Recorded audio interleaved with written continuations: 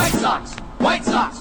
Go, go, go, go, go! Call your sons, call your daughters. Holy cow! You can put it on the board. Yeah! It's a perfect game.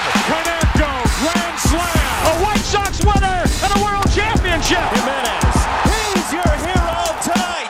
Thanks, Cubs. The dynamic duo of Herb Lawrence and Chris Tannehill. Those two are like a tag team, you know? Come with me to the south side of Chicago. Hi, this is Jim Thome, and the best White Sox talk is on Locked On Sox podcast with Tanny and Herb. Hello, and welcome back to Locked On Sox. My name is Herb Lawrence. You can follow me on Twitter at Nerwall23. Chris Tannehill is at Chris Tannehill, and our show is at Locked On Sox on Twitter, Instagram, and YouTube. Go and subscribe to our YouTube channel. You might win a Locked On Sox prize pack when we get our next 100 subscribers. 312-566-8727 is the way you can leave a voice message, or lockedonsox@gmail.com for emails. Without any further ado, thanks to this man who did the Monday show by himself because I was out on assignment. It is Chris Tannehill. How you doing, Chris? Yeah, and they won, and now you're back, and now they lost. So I don't know what's going on with that, Herb, to be honest with you. I really just don't know. Can we talk about anything else other than that game? I don't really want to talk about it. It's Monday. It feels like it should be Sunday or, later in the week. And I don't want to talk about that game. Sox lose 4-3 to the Royals, and it's just not an aesthetically pleasing game. Sometimes it's just not your night, but that doesn't mean that you have to go out and lose a game like that. Where do we begin? Well, let's start with our presenting sponsor, shall we? We are brought to you today by the Locked On MLB trade deadline. The trade deadline's approaching, and the Locked On MLB YouTube channel will be streaming the Hot Stove live. 2 hours of MLB trade analysis from our Locked On lineup of local experts. Subscribe to Locked On MLB on YouTube and tune in July 30th beginning at 3 p.m. Eastern. 2 o'clock Central here for our local listeners, but no need to worry if you follow the White Sox. They're not going to trade for anyone. So it really is no concern to you. So I would not worry about that. I do want to get your thoughts. They already got the trade chip. Who's that? Eloy Jimenez. Oh, yeah. It's like a trade. And in typical Sox fashion, they acquire someone who goes 0 for 4. So, he was much better for his old team. Yeah, we're right up to par here with what we're used to. But yeah, they're gonna acquire a center fielder in a couple weeks here.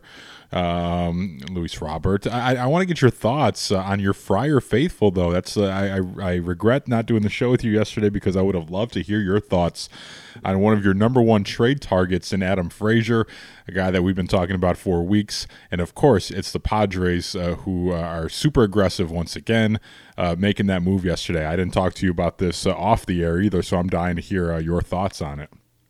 I think that A.J. Preller is proving that he's leaving no stone unturned. If the Padres were to fail, come short, even losing the first wild card, because that's what they're heading for. Fans in San Diego and abroad and wherever fans for the San Diego Padres are will be like, okay, I'm disappointed our team lost, but also I'm happy my GM and my ownership is allowing us to go for it. And, everybody knows MLB playoffs are a crapshoot, especially if you're getting that one game playoff to get into the actual playoffs. That's a crapshoot. So you're going to have to put yourself in the best position possible to capture a championship. So why not have the more players on your team that can do better things? So they have a second baseman, Jake Cronenworth. Did that stop them from getting one of the best second base targets in the whole trade market? No, it did not. And I look at the trade, those people are not going to hurt. And maybe they turn into players, but they're not huge prospects for the San Diego Padres. They didn't give up that much. I don't know the equivalent for the White Sox, but what I want Rick Hahn to get from this A.J. Preller thing, where he's going to get Snell, he's going to get Darvish, he's going to get people in the offseason. Now Adam Frazier, even though the position that he plays is already manned by an all-star second baseman, is you don't leave it to chance. You don't leave it to, we got a couple years down the line, we're gonna compete. No, you go and try to put your team in the best position to compete. And there's so many problems in this team. We see it constantly. Brewers series really pointed out our inefficiency to hitting good pitching. And I know that's a hard thing, and no one really hits the Brewers pitching. But hell, that's the type of pitching you're going to have to go against in the playoffs. There are going to be a bunch of those teams. So we need some more help. We need more chances to have better players and better at-bats to give us better results. So I would say to Rick Hahn, look at what A.J. Preller's doing out there. He wants to win, and he's leaving no stone unturned. Yeah, so another interesting name before we will get into the game last night. I don't know if there's anything you could take from that game. There's a couple of big picture things that are concerning here, but another name that was floated last night around the trade circles here is Trey Turner. Apparently, the Nationals are telling other GMs across the league that everyone but Juan Soto has become available. So that brings some interesting possibilities with a lot of talent on that roster to poach from. And I look at a guy like Trey Turner, who is, a shortstop by trade, but it's a guy who can play all over the infield, and with that glaring need at second base being right there for you. Trey Turner is hitting .320 with an OBP of .368 this year with an OPS of .887.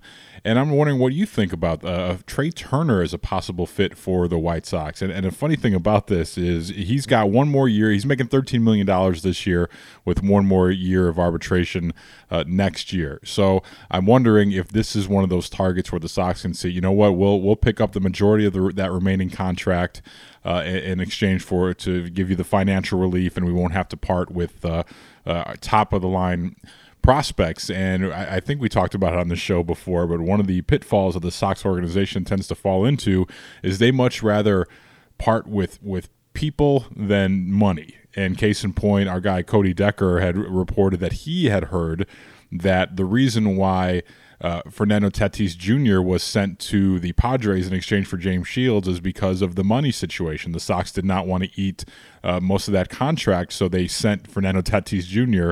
In exchange with Eric Johnson to sort of alleviate the financial burden of that trade. So that stuff comes back around to bite you when you don't want to just like the way we see it is just so it's easy. Money is just money. You make it back or you lose it, whatever. But it's a sunk cost, or it can even be profitable at a certain point. But you look at a guy like Trey Turner, $13 million this year.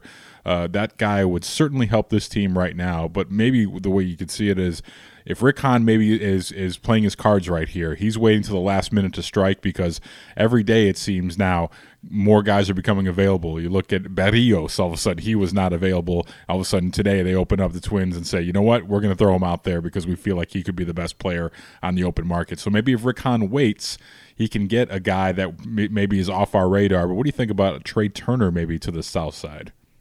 Really solid player. Like, he is prototypical shortstop, middle infielder, which I think he'll play second base for the White Sox if they do acquire him. I don't think they'll move Timmy out for short there. He's been playing really well this year with the glove.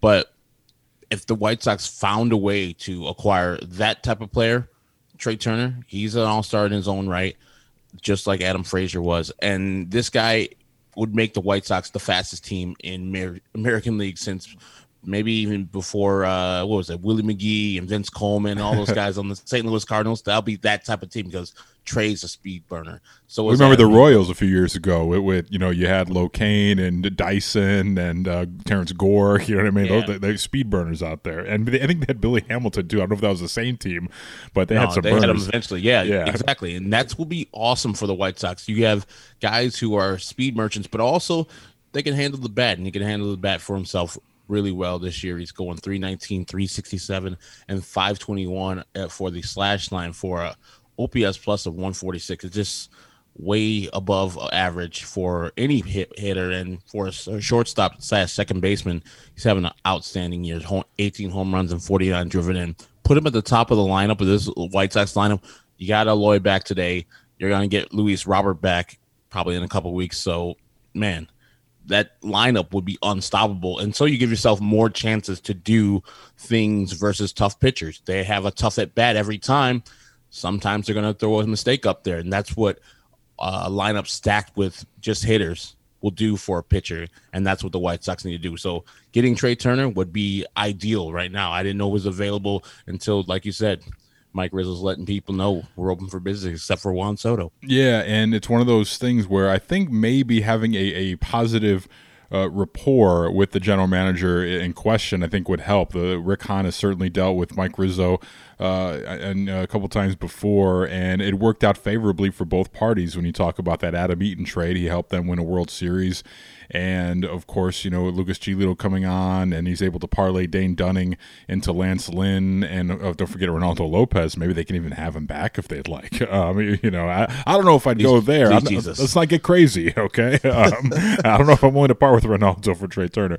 But, yeah, so hopefully Rick Hahn can make something work here. I'm getting nervous, as you see the relief pitchers, the middle relievers are starting to fly off the board here. Andrew Chafin going to the Oakland Athletics, reportedly from the Cubs, and the Sox. They could use all the help they can get down there in that bullpen. I think more right-handed is what they would need, but Andrew Chafin's having a good year, so you get nervous when you see your competitors.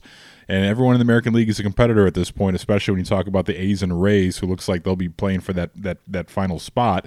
And, the Rays go out and get Nelson Cruz, who's been tearing it up. And Nelson Cruz was a guy that could have been in the pinstripes on the south side, but things did not work out that way. So I really hope what we think, at least what I think is going to happen, I hope that happens, where Rick Hahn just sits and waits for the last minute for these teams to get desperate. Like, why Eduardo Escobar is not here already, I have no idea what the Diamondbacks are doing, but I certainly don't want to get put over the barrel on behalf of the Arizona Diamondbacks. Like, that's a losing organization right there with not a lot of chips to trade, and you don't want to be the sucker at the table. Let's get to this game, shall we? Briefly here, the Sox lose 4-3. We begin where we always begin, and talking about the game at hand is with the man on the mound. Dallas Keuchel was a whole big pile of meh. Last night he goes 6 innings, 6 hits, 4 runs. They were earned. Just the 1 walk, only 3 strikeouts. He gives up the 3 home runs, though, 2 to Jorge Soler, and I'm just going to go out on a ledge here, okay? My views do not reflect those of Herb Lawrence, of Locked On White Sox Podcast, of the Locked On Podcast Network, but I'm going to say this about strategy. I would not, under any circumstance, challenge Jorge Soler with an 87-mile-per-hour fastball, with a slider over the heart of the plate, because those pitches go far. That's bad strategy right there. I'm going to blame Tony. Coach Tony, I think, called for those pitches right over the heart of the plate at 87 miles an hour, leading to 2 bombs, absolute missiles by Jorge Soler. But I do kind of, all kidding aside, I do kind of have a problem with the one guy in the lineup that can beat you single-handedly. Jorge Soler has been white hot lately, and he ends up being the difference in that ball game last night. I don't understand how you let him beat you the second time. The first time, whatever, it happens. But the second time, I don't understand there, friends. What's going on? Yeah, I don't know the game plan right there. Like, that guy can hit any ball, mistake or not, really far. But if you leave it at the heart of the plate, what you throw in. Dallas is not trying to throw it at the heart of the plate like that. But, mistakes like that, just off by that much, the ball's going to get hit hard. And that 450-plus home run, that was a huge mistake. And off the bat, I was like, that is way gone. Goodness gracious. Or you forget how strong. I think he hit, 49 home runs a couple years ago, Jorge Soler. The guy's just naturally strong. So this is what the Cubs projected him to be, the guy who's just knocking balls, and not that much this year. I think it's only 13, but it seems like he's hitting his groove. I think it's his back-to-back 2 home run games for Jorge Soler. So he's starting to hit a groove right now. And I think tomorrow, if I don't know who's pitching. Is Lucas pitching tomorrow? Worst pitcher in baseball. I think is it Dylan? Yeah, Dylan Cease is going. Dylan Cease. Dylan's going against our favorite guy, Brad Keller. So he brings a little bit more heat than a Dallas Keuchel, but take the scouting report with you. He can hit balls really far, and a 97 go really, really far. So if you have a chance to walk this guy, a really hot hitter right now, walk him. This rest of this Kansas City lineup, I'm not scared of, except for Whit Merrifield. Yeah, and Whit Merrifield comes through again last night. But Dallas Keuchel's got a problem. All these pitches that were mistakes were left up in the zone, and I don't know what's going on with him. He's most effective working down in the zone, getting that weak contact. When he makes mistakes, they are often up, and they go a long way. So I don't know what's got to get tightened up there. But you're going to have to bring your bats to the ballpark if Dallas Keuchel's going for you, because you never know what you're going to get with him. So, just not an impressive outing. Need to be better. But the Sox at the same time, you got to do better for your guy there than to just come out of this one scoring just the 3 runs. They gave him a little bit of a thrill there in the 9th, and we'll talk about that final play of the game here. Go ahead. Before we go, I think it's Casey Boguslaw had some interesting stats on his Twitter feed saying pretty much that since Yasmani has gone down and Dallas has to throw to either Zach Collins, I think mostly Zach Collins, or Seby Zavala, the performances of Dallas have gone that much down. His grades on Dallas's last 5 starts are F, F, D, D, and tonight he gave him an F. 7 barrels allowed in his last 3 starts. And barrels, I think, are like balls hit with 97, 95% or something like that. I don't know the exact definition, but a barrel's bad if you're a pitcher. And if you're a hitter, it's really good. It's there. You're hitting the barrel of the bat. You're giving up hard contact. So he's given up 7 barrels in the last 3 games. Really bad for a guy, especially who's throwing that slow. All right, so you led me to it there. Zach Collins comes on as a pinch hitter because, you have 3/4 of a catcher here with Grandal being on the IL. He comes on to pinch hit, and you're just waiting for Zach Collins to hit a ball really hard in a spot like that. He's not able to come through, but my problem is not with the limited offensive opportunities of Zach Collins tonight per se, but it's the pitch framing, and it's no more evident of how bad he is back there behind the plate. And for whatever reason, guys love throwing to him. You don't hear a bad word about him, but you look at Salvi Perez, and he's just masterful. And I know you're talking about a team captain, a World Series winning catcher, a perennial all-star when he's healthy. So I know you're holding Zach Collins up against the highest of standards, which is probably fair because he's a first-round pick, a top 5 pick at that. So maybe we should hold him. I think he was like a top 10 pick. Yeah. So a high first-round pick. And you look at Salvi Perez just stealing strikes all night long, and a lot of that is just umpire fooling, as we talked about. But, on the flip side of him doing a good job for his pitching staff, Zach Collins on the other side, if you just look at that inning with Garrett Crochet there in the eighth inning, just at least 2 pitches that were missed, that were not framed up well at all by Collins, and he ends up, costing his pitcher 2 strikes, and Crochet gets out of that inning by the skin of his teeth, and it's not good. Herb, if I had to ask you to guess, if you pull up Baseball Savant, where do you think on the sliding scale of 0 to 100 does Zach Collins rank in terms of pitch framing? Now, I'll give you a second to think about that, and just remember what everyone says about him and how he's getting so much better back there and how he's really refining his game back there. But on the 0 to 100 scale, where would you think we would find Zach Collins in terms of the league average pitch framing? Can I have where the top person is, if you got that? Like, reference point? I don't want to. Well, percentile. It's the sliding scale is percentile. So, I don't know who. I would say he would be in the 20th percentile. He is 0. No way. He is 0. Oh God, no way. Yeah, that bad. Again, I don't know how accurate these things can be measured, but they measure everything at Baseball Savant. But if you pull up the pitch framing, it is very blue, very far to the left, 0 in terms of. That's the weird thing. Like, they drafted him because he was a catcher who he was an on-base machine. Like, he didn't even really have the hit tool that polished, but they were hoping that if you could use those tools of knowing the strike zone, the power will come around eventually, and it just hasn't. He's basically just a platoon player at this point. And, you hate to pick on one guy because the offense was not great, but when you have a night like last night, the weaknesses in the lineup are really apparent, and you need Grandal back sooner than later. I was telling the guys at the tailgate, someone asked me how long do they think Grandal is going to be out for? Do you think he'll be out for the season? And I said, well, he was out there doing some drills last week on the homestand, so hopefully not too long. I would maybe sit him out the entire month of August just to get him some rest.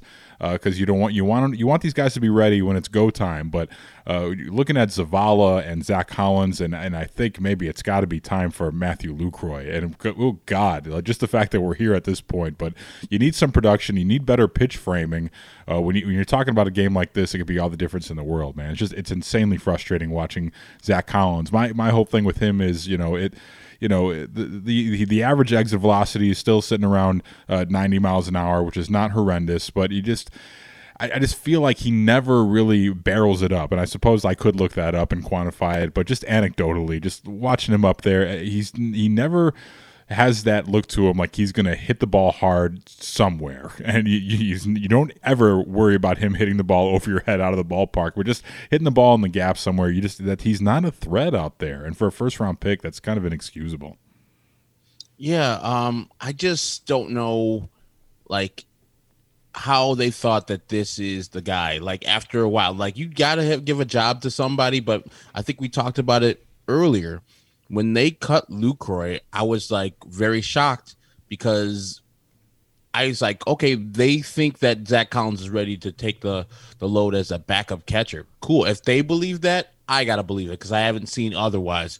Looked like he had the left center field stroke going early in spring training, but that's spring training. He was hitting the ball out of the ballpark a lot. But I had to default to them. Now that I've seen him play for a number of games, yeah, he's a young player. First full year of playing baseball. I gotta give him that. But also, you would see what they see, and I don't see it yet. I just don't know what they see in him. The potential, question mark, but you have Yasmani for 2 more years. Yeah. And that to me spoke of how well Zach was developing. Because if you have a big-time catcher developing that you think is a major leaguer, you don't go out and sign the richest contract in your team's history for him to be blocked for the next 3 years, 4 years in Yasmani's case. So I'm not very impressed with them. We just got to bide our time. They don't seem too worried about Yasmani's doing baseball activities. He's got to hurry back. Hopefully in the next couple of weeks we can hear some news about him. If not, him being back all the way. I know it's a little early, but goodness gracious, we need somebody at catcher to give some type of contribution. And right now, I'm choosing Seby Zavala much more over Zach Collins. I don't care what the situation is. Well, if you look at, they signed Yasmani Grandal in the offseason. I believe it was November of 2019. And earlier that summer, Nick Hostetler was kicked upstairs, special assistant to Rick Hahn. So that tells you all you need to know about what they felt. He did have the Madrigal pick, which it can be very polarizing. Boy, I wish they had him now, though. But yeah, man, it's just it's baffling because you haven't seen it even for stretches. He's had moments, like anyone could have a moment. Leury Garcia's had moments out there, but Zach Collins, just for any prolonged stretch, he has not carried the team. You don't look at that guy and be like, I just don't look at him and see, oh, that's a first round pick right there. So it's got to get better. We'll take a quick timeout, come back and talk about Eloy's return next here on Locked On White Sox. This episode of Locked On White Sox is brought to you by our friends at RockAuto.com. With all the ever increasing makes and models, it's now impossible for your local chain auto parts store to stock all the parts your car is ever going to need. So why endure the often pointless or seemingly intimidating questioning like, is your car an LX or an EX? Well, I don't know. Let me go out and look. And why wait while the person behind the counter orders the parts on their computer, choosing only the brand that their warehouse happens to carry?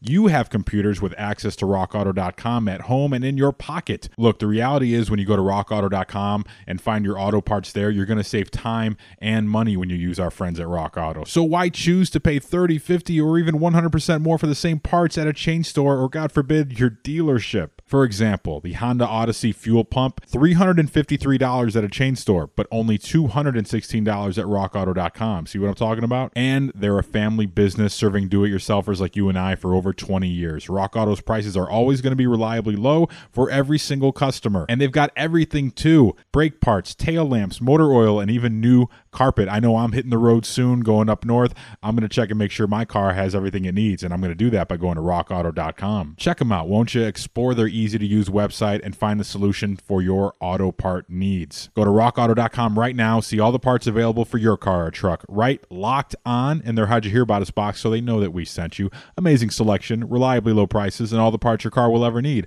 at RockAuto.com. But Eloy did return last night, and, it was good to see him out there, and, he goes 0 for 4, first at bat, ground out, Second at bat, he was robbed by Dozier, another ground out to third base. Then he strikes out, and then the weak pop out in the ninth inning to first base. But overall, not a great night for Eloy. It's hard to not be super anxious. You know how emotional he is and how excited everyone was to have him back there. And it certainly you would have hoped for a better debut.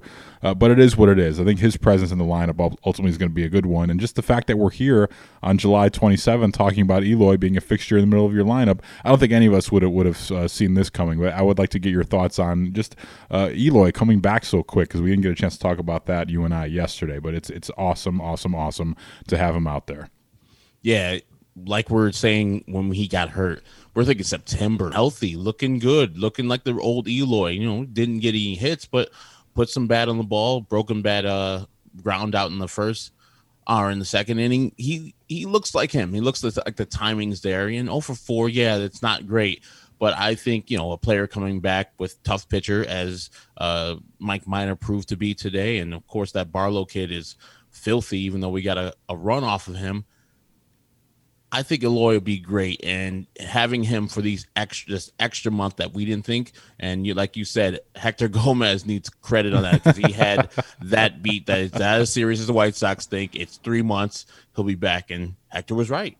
It's about 3 months, right? 3-4 months. So yeah. Having him back is a godsend, and then Luis Robert following in his footsteps not too far away.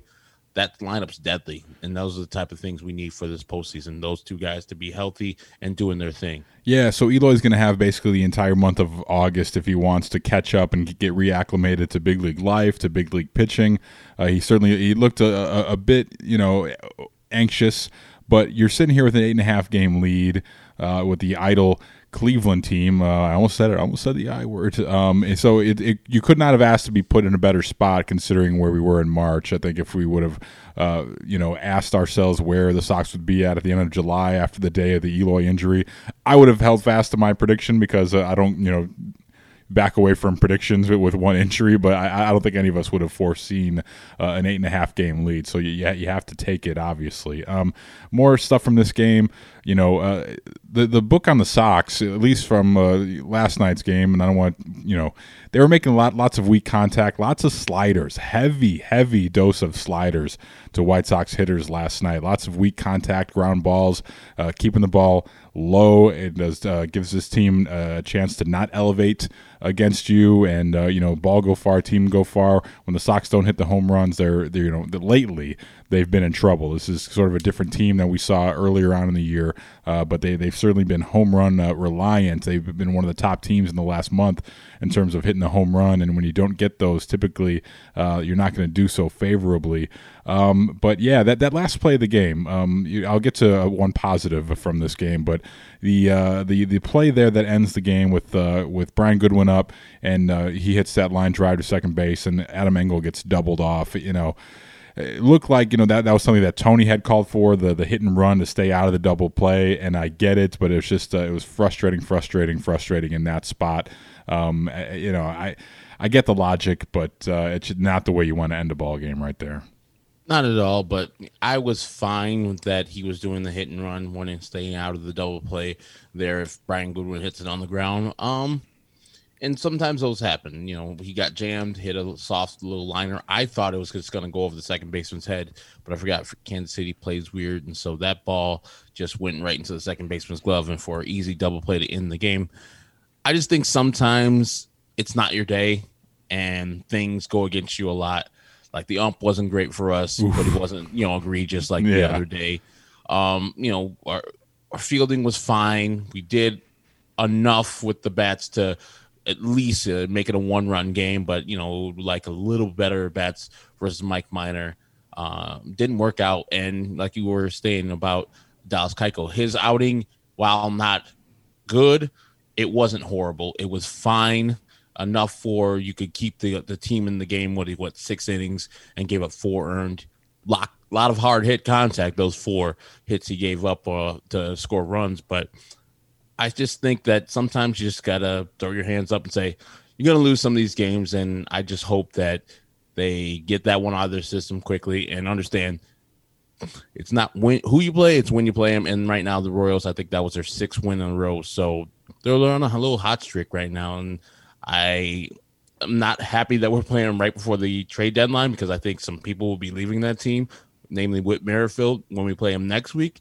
So, maybe these guys are auditioning for another team to play on. Jorge Soler is one of them, maybe. Yeah, if you remember before the season when we looked at potential trade deadline targets before the DH thing was resolved and they decided to go with Andrew Vaughn, you remember your guy over here said Jorge Soler would be a guy that I'd be targeting. I said I don't think they'd go within the division, but that would be a guy that I think would be I thought he was going to have a better year than he's had at this point, but it certainly looks like he's heating up at just the right time because he realizes, Train's leaving Kansas City. Better start. I want to keep up playing meaningful games.